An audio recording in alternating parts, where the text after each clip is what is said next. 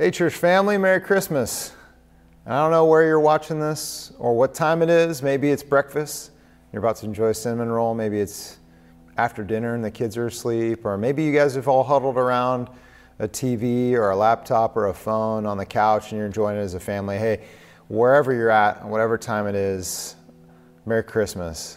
This is an opportunity for us, whether you're watching this alone or with others, to just take a time to reflect on Christmas, this Advent season. We've been going through an Advent season together we called Slow Christmas, the subversive pace of celebration. And so this is sort of the cornerstone, the final touch on this series, our last time together.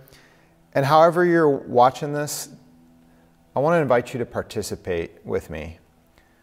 I don't want you to just hear me talk today. I really want you to experience the truth of Jesus, the beauty of Christmas with me today. And so I want to bring you first to a quote from Psalm 34 that says this: "Taste and see that the Lord is good.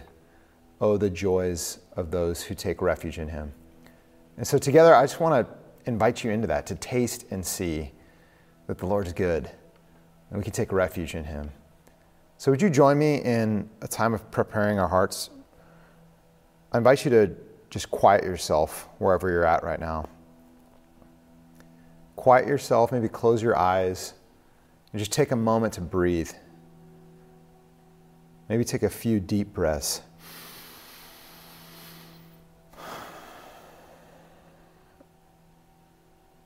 And be reminded that right now you're in the presence of Jesus. He is Emmanuel. He is God with us.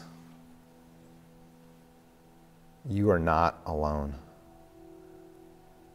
You've never been alone. Jesus, the one who knows you, who sees you, who loves you, is here. Bring to mind a moment, even today, that you've had where you've experienced joy. Where today already have you experienced a moment of joy? Thank him for this moment. And ask him for more of that. Ask Jesus to reveal himself to you in our time together. Father, thank you for your goodness to us. Thank you for the moments of joy. Thank you for the ways that we notice your goodness to us. And we also thank you for the ways that you've been good to us and we haven't noticed. Thank you that this day that we call Christmas is a day where we get to remember that you, Jesus, the light of the world, stepped down into darkness, stepped down into our darkness, and gave us your light. Christmas is a day, Father, that we get to remember that we needed Christmas, that we needed you to come and rescue us and to save us. And thank you that today, every gift we see is just one more little reminder of the gift of grace that you've given us. Every light, every twinkling light or candle, is a little sliver and a reminder of the true light that you've given to us in yourself. And so, Jesus, now that we approach your word together, we reflect on Psalm 119 that says, your word is a lamp unto our feet and a light unto our path. And so we ask you to teach us, encourage us, direct us by the power of your Holy Spirit as we reflect on these scriptures together. Amen. I want to do a little brief devotional with you. And I'll give you a little head start on this. The title of it is He Will. We've been reading together in our Advent series through Isaiah 9. So I want to revisit that with you, which is the prophecy of Isaiah. And then I want to read to you from Luke chapter 1 where that prophecy is fulfilled. So let's go back to Isaiah chapter 9. Verse 1 says this: "Nevertheless, that time of darkness and despair will not go on forever. The land of Zebulun and Naphtali will be humbled, but there will be a time in the future when Galilee of the Gentiles, which lies along the road that runs between the Jordan and the sea, will be filled with glory. The people who walk in darkness will see a great light. For those who live in a land of deep darkness, a light will shine. You will enlarge the nation of Israel, and its people will rejoice. They will rejoice before you as people rejoice at the harvest, like warriors dividing the plunder. For you will break the yoke of their slavery and lift the heavy burdens from their shoulders. You will break the oppressor's rod, just as you did when you destroyed the army of Midian. The boots of the warrior and the uniforms bloodstained by war will all be burned. They will be fuel for a fire.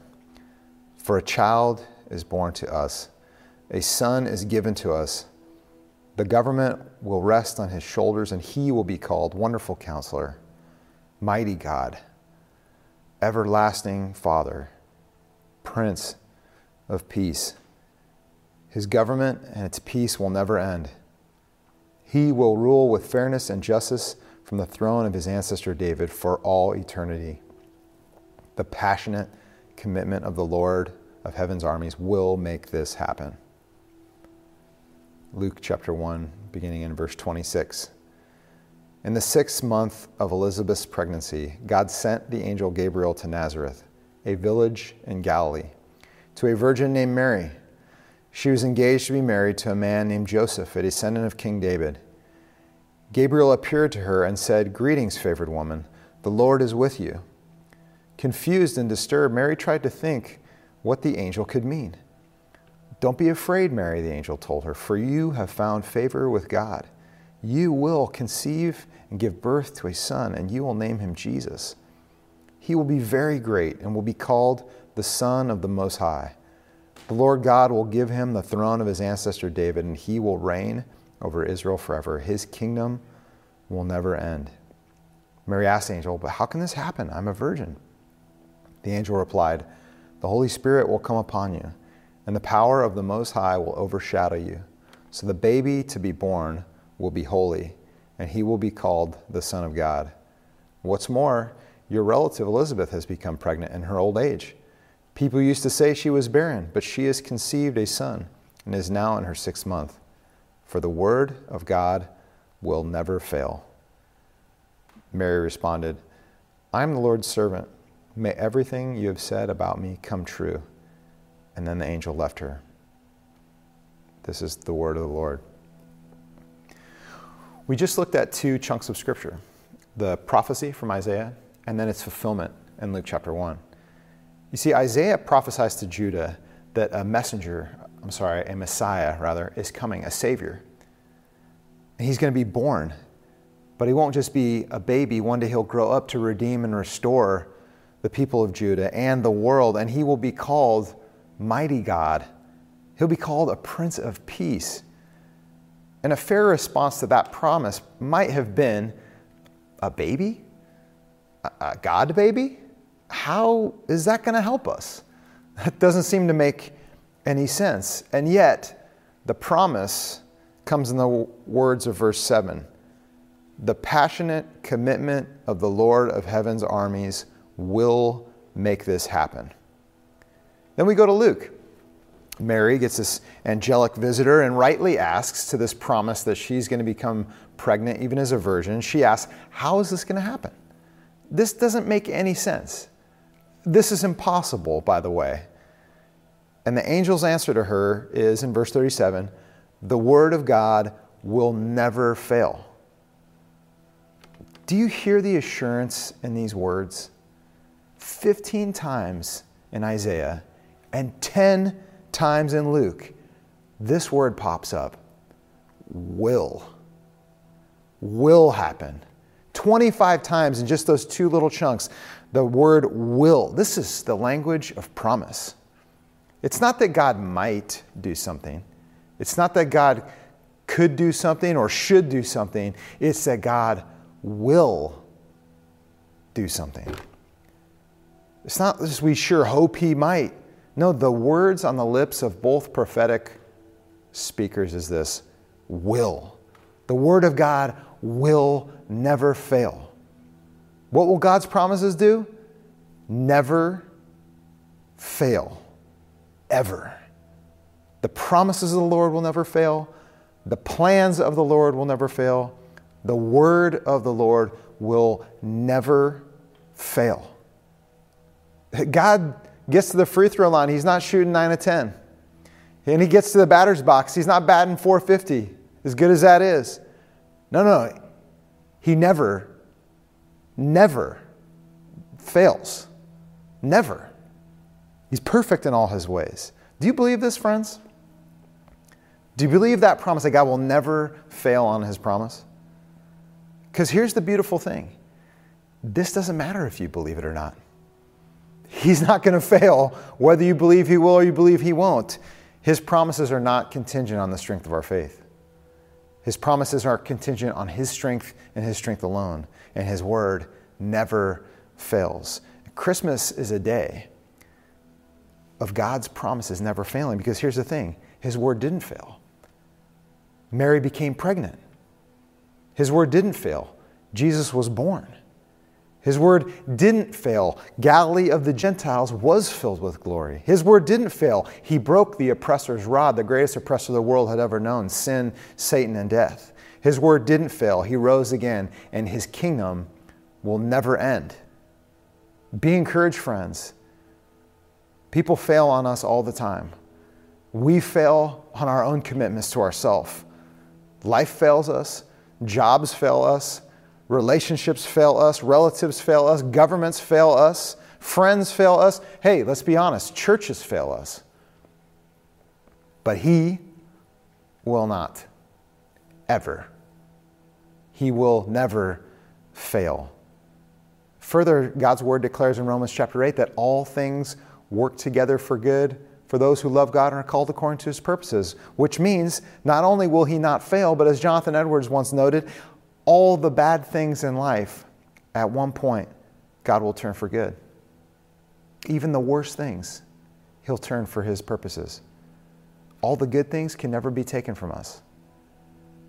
And the best is yet to come.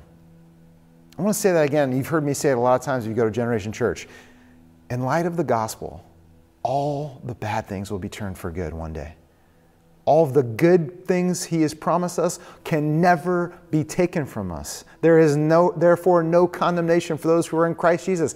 We will never face it. We will never be separated from his love. That can never be taken from us. And guess what? The best is yet to come, because his first advent points us to his second. He came to restore, redeem, and deliver, and one day he's coming to free us from even the presence of sin. The word of the Lord will never fail. And I don't know where you're at today, brothers and sisters and friends, and maybe you got a neighbor or a relative with you that doesn't even attend church, doesn't even believe half of what I'm saying. I don't know where you're at, but here's what I know. When you come face to face with Jesus, you come face to face with the one who will never fail. The one who began the good work within you is faithful to bring it to completion. Christmas is proof because he came. The cross is proof that he died. The empty tomb is proof that he will come again. See, lots of things are going to fail us in our lives. But Jesus will never fail. Never. Let's pray. Lord Jesus, we ask you to search our hearts. And we ask you, where have we begun to give in to the lie that one day you are going to leave us, that one day you will fail us?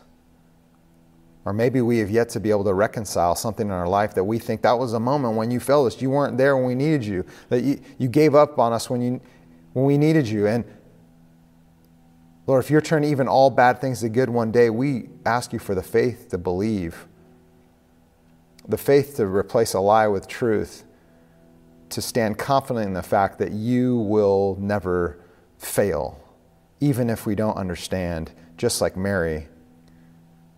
We ask you for the faith to believe. I love, Lord, how Mary responded to this promise. She said, "May everything you've said about me come true." And I love that she didn't just say, "Okay, I won't screw it up," or "I got this." Her response is simply, "May everything you say happen." And so, Jesus, today we say thank you that you came. Thank you that you died. Thank you that you rose again.